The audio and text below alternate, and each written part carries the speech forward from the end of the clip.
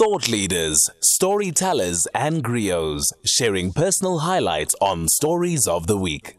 We are joined now by Melusi Ncala, who's senior researcher at Corruption Watch. Now, Corruption Watch on Thursday released a report highlighting corruption in the education sector, and that's what we're going to be dissecting. What is contained in this report? Please do interact with us and maybe give us questions or comment around this particular conversation with Melusi Ncala on 0614104107, and to call in studio it's 086 000 2032, especially for those who work in the education field and those who are beneficiaries of the education sector. Melusi, thank you very much for joining us. Good morning. Good morning, Patricia, and good morning to the SFM listeners. Thank you for having us. Let's go through this report, right? Corruption Watch is raising alarm about corruption in South Africa's education sector. I mean, who would have thought? But obviously, COVID-19 made a lot of things very clear and apparent when it comes to corruption. But let's look at what sort of fields were looked at when it comes to corruption in the education sector. Yeah, just on what you've said, we were also quite surprised in the early days of the organization to be receiving a report of corruption relating to the education sector. Particularly at that point in time, about 2012, 2013, were allegations relating to schools. It's with that in mind that we then decided to actually produce a sectoral report looking at the education sector. There'll be only some focus areas, and these are, as I've mentioned, schools, TVET colleges, in other words, technical vocational education and training colleges, as well as CETA institutions. So now, when we are looking at some of the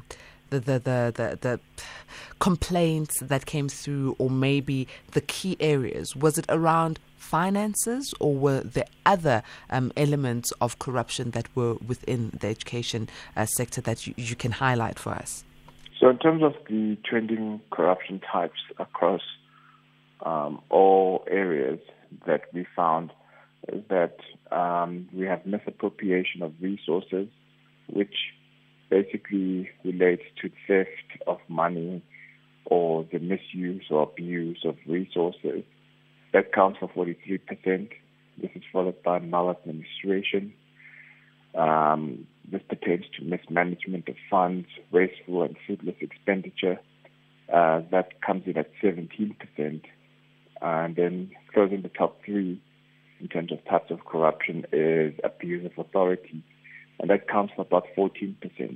This relates to the victimization of whistleblowers or just violent treatment of whistleblowers and other people. Sure, Melusi, this sort of corruption is something that I feel should not be part of the education system, because that's the system that's supposed to educate against corruption. Now, apparently the most pervasive forms of corruption are broken down into misappropriation of resources, 43%, right? Maladministration, 17.1%. Abuse of authority, 14.2%.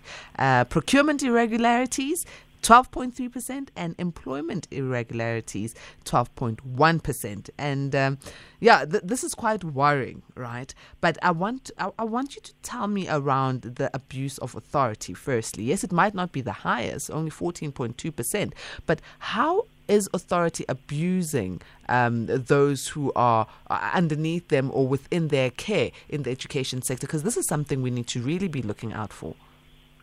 Yeah, it manifests itself through various ways. Usually when people will complain about wrongful conduct that they're seeing playing out in institutions, those people will then be targeted.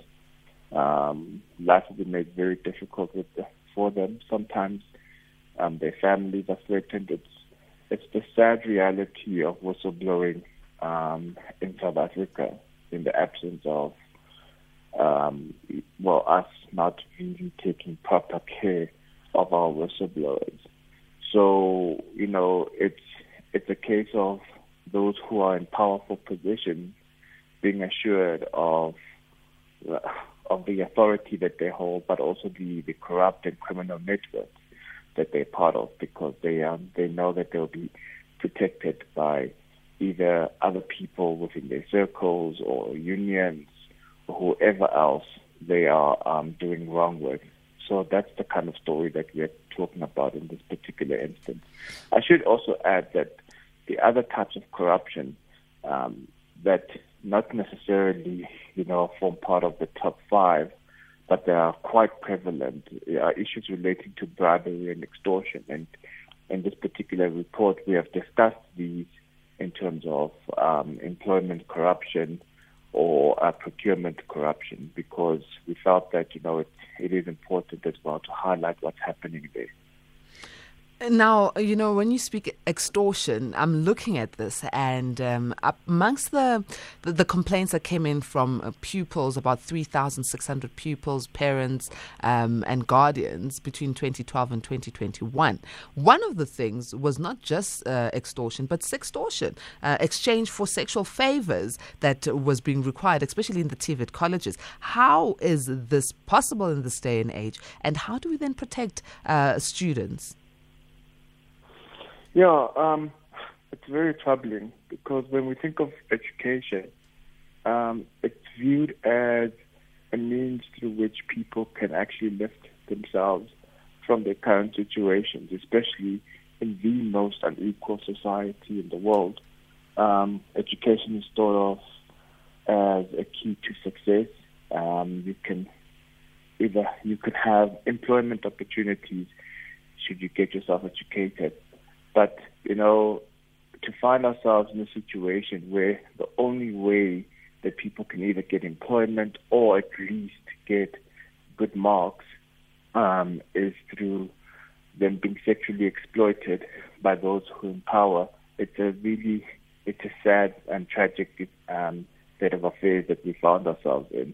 But it is the story of not only TVET college students, but also CETA students and employees, as well as employees within the schooling system.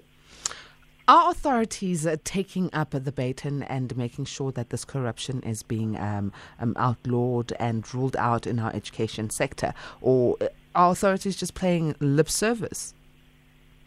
It's been abysmal as far as I'm concerned in terms of how government has responded to the issue of corruption in education, particularly in schools, because in 2015, for example, when we conducted and also released a report highlighting several investigations, this report was titled Loss of Principle. We had assurances then already that, no, we will take these issues quite seriously. This is quite alarming. Those who are implicated will be held accountable, and so on and so forth.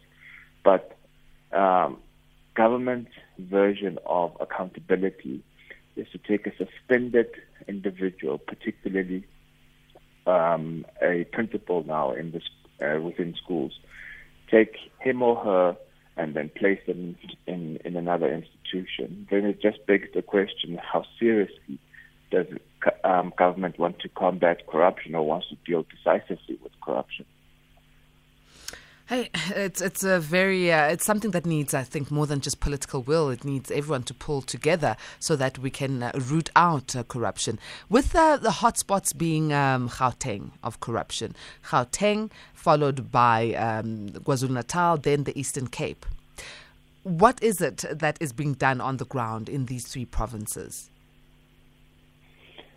Well, I mean, we shouldn't necessarily think of them as the most corrupt regions. It just so happens that these are the regions that we receive the most whistleblower accounts. But that said, though, that does not necessarily mean that they're in the clear, right? Because in conjunction with this report, I would encourage people to also have a look at other findings or other reports that have been written by Chapter 9 institutions or media publications in which they've highlighted gross negligence by the department. I'm thinking of Eastern Cape now, as you've highlighted, where, children are still using pit latrines. Same case is found in Limpopo. Northwest, for example, there's poor infrastructure. It's found by the Human Rights Commission. Children don't have proper buildings. Children don't have desks and chairs, as well as just basic material to get them through a schooling career. But despite all these findings, nothing has really been done. So as to what we can do as the people, I think it's high time that we up the ante. We will be coming up with a plan of action in terms of how can we do more in addition to what we've already done, right? I mean, we have... And how do we know and follow what your plan of action will be at Corruption Watch? Is there a website we can follow you on? Yes, our website is www.corruptionwatch.org.za. That's what we're going to do, Melusi. We'll follow you there. Thank you very much for joining us. That was Melusi Ncala, who's Senior Researcher at Corruption Watch. It's 8 o'clock. We need to go to the news with Luyanda Maume. Good morning, Luyanda.